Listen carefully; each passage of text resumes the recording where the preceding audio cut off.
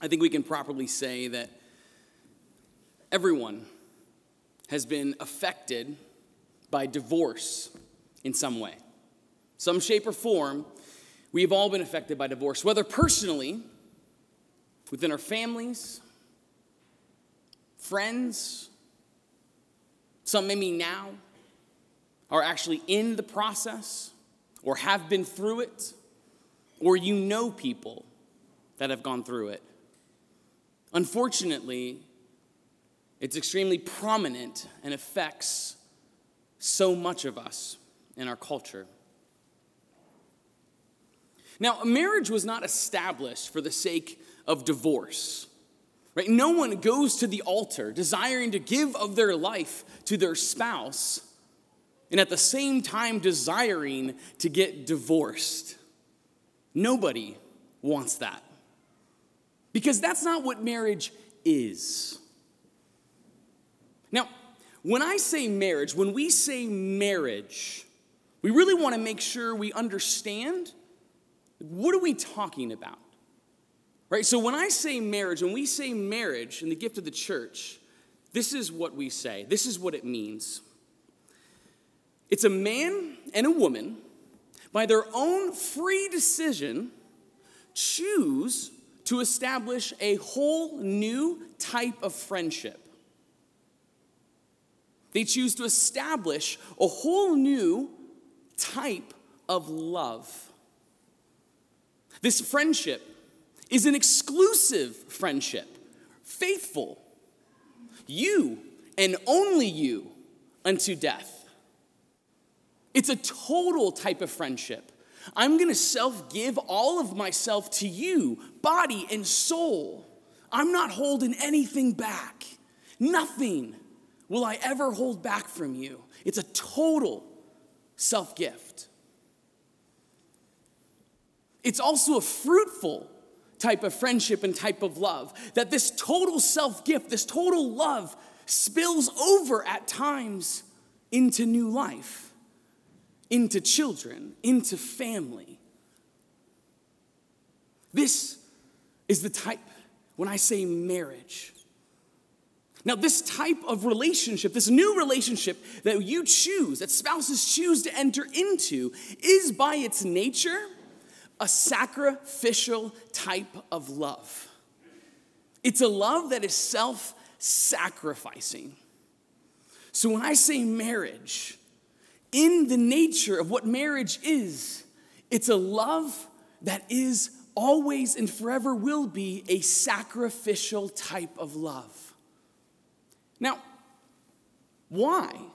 Like, what are you sacrificing for? Like, why sacrifice? Like, what's the point of sacrificial love in the context of marriage? Well, the answer ultimately is the cross. Christ himself completely gave of his life. He suffered, he sacrificed his life for his bride, the church, us, so that we might become holy, so that we might actually have eternal life. Christ gave of his life, he suffered, he sacrificed completely, total self-gift. He did not hold anything back so that we, his body, the church, his bride, the church, might have eternal life. So too, this sacrificial love and the reality of marriage is for the sake of making each other holy, of assisting your spouse to get to heaven. That's the whole point of the sacrificial love that is marriage. That I'm going to totally give of myself to you completely so that I can assist you to be holy, that I can assist you to get to eternal life. Christ models so beautifully the gift of sacrificial love for all couples as he did it first for us, his bride, his body, the church. Now, we live in a culture that heavily promotes self-love. right? To care for oneself above all things, and even at times above all peoples, right? The idea that sacrifice makes no sense. That no. If I sacrifice for you, that means that's going to cause me pain, and that's not good for me. I don't want to do anything that's not going to be good for me. This sacrifice is going to cost me, and I'm going to experience pain. So no, I will not do that. That's what the culture says, the reality of self-love. Now, I am not saying that self-love is not good, because self-love actually is very good. We have to realize this. Jesus said clearly in the gospel that you are to love your neighbor as yourself. So self-love is good, but we have to recognize that there has to be a proper balance between self-love and sacrificial love in the reality of not only our lives, but particularly in the reality of marriage. You have to have a proper balance of self-love and self-sacrificial love in the context. Otherwise, it becomes disordered. Without this proper balance, this is where we begin to experience the effect of divorce. Within marriage, when you have self-love that begins to elevate itself above sacrificial love, where a spouse becomes selfish instead of selfless and elevates themselves above their spouse, then their heart becomes hard. Then comes forth from that an effect that's disordered, an effect that causes divorce. Whenever self-love is elevated within the relationship above the other, this is always going to be an effect. It will be the process, unfortunately, that begins the disorder, the destruction, and the separation of which God desired for all eternity, for all of this world to be together in marriage unto death. This is where divorce comes from the hardness of our hearts, where self-love is what's primary, where we don't die to ourselves for the sake of life being given to the other. And this was true in my own family. I watched both of my parents have to suffer, and myself, have to experience the reality of divorce. I experienced my dad's own hardness of heart. I watched my dad through infidelity, through drugs and alcohol, through abandoning the family. I watched my dad choose his pride, his self, above my mom and above me and my sister and my family.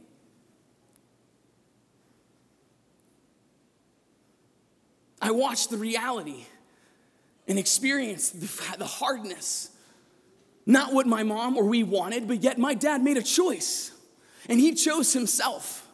And the effect of him choosing himself was the reality of us experiencing this complete separation and destruction to which God never wanted for my mom, for me, or the family, nor for my dad. Now, the world will tell you that you're crazy if you choose to sacrifice your love for another, sacrifice yourself, particularly within marriage, especially if that person hurts you. The world will tell you, oh no, you pushed them aside. They did this to you. Oh, they don't deserve love anymore. They don't deserve to be taken care of anymore. To be honest with you, I myself actually fell into that. I fell into the culture of the world. And I actually became angry at my mom. About 5 years after my dad abandoned the family, no contact, no nothing, had no idea what was going on. Been in a horrible situation trying to get ourselves out of a hole that he threw us in. Watching my mom suffer. And all of a sudden we get a phone call. We find out that my dad is dying of stage 4 cancer. He's got a 5% chance to live. He's in the hospital. So my mom, myself, my sister, we decide, we're going to go back to the hospital. We're going to go. And we're just going to be there while he dies.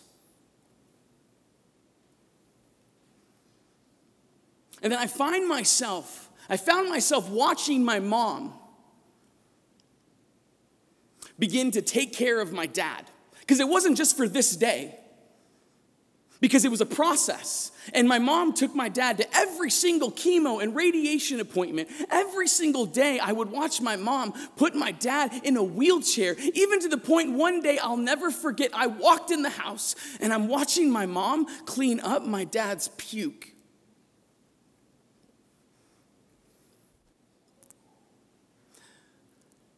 And I was angry. I'll never forget. I looked at my mom. I yelled at her. I said, Mom, how could you do this? This is a man that has spit on us in the greatest way. And here you are cleaning up his puke? What are you doing? I'll never forget. With the most tenderness and tears in her eyes, she looks at me and says, my son, it's not just your father whom I love, but it's Jesus in your Father whom I love.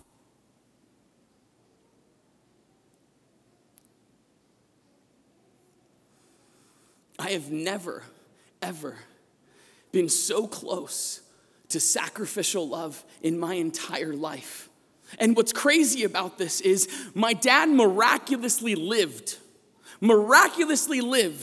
And from that point, from experiencing this sacrificial love of my mom that she wouldn't give up on him, my dad had a crazy conversion.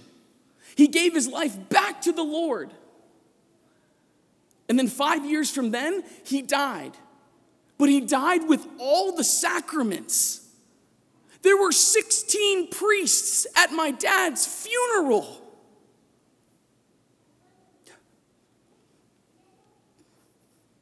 Because my mom chose to not let the hardness of her heart, to not let the hurt and the self-love be elevated above sacrificial love, of her marital love. It offered the opportunity for my dad to have eternal life. I watched my mom sacrifice her own life so that my dad could become holy, that he could have eternal life.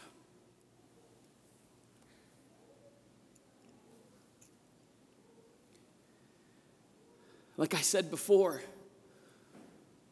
unfortunately, all of us have been affected by divorce in some way. It's horrible. It hurts. It's not what God wants. But never, my brothers and sisters, ever underestimate the power of sacrificial love. Never underestimate the power and the healing that God can do in and through you through sacrificial love, especially when this sacrificial love is given to another, and that other being your spouse. Amen.